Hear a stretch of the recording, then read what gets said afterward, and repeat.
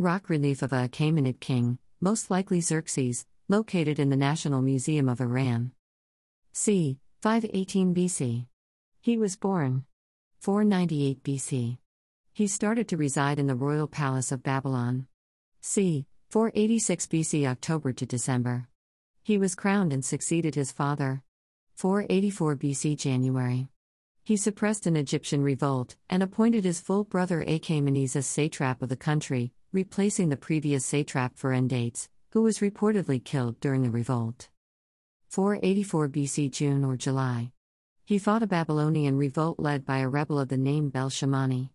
Bel-Shamani's revolt was short-lived. Babylonian documents written during his reign only account for a period of 2 weeks.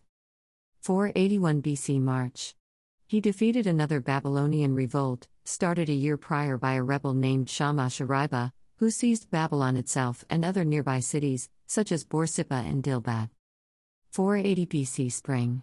He set against the Greeks from Sardis with a fleet and army which Herodotus estimated was roughly 1 million strong, along with 10,000 elite warriors named the Immortals.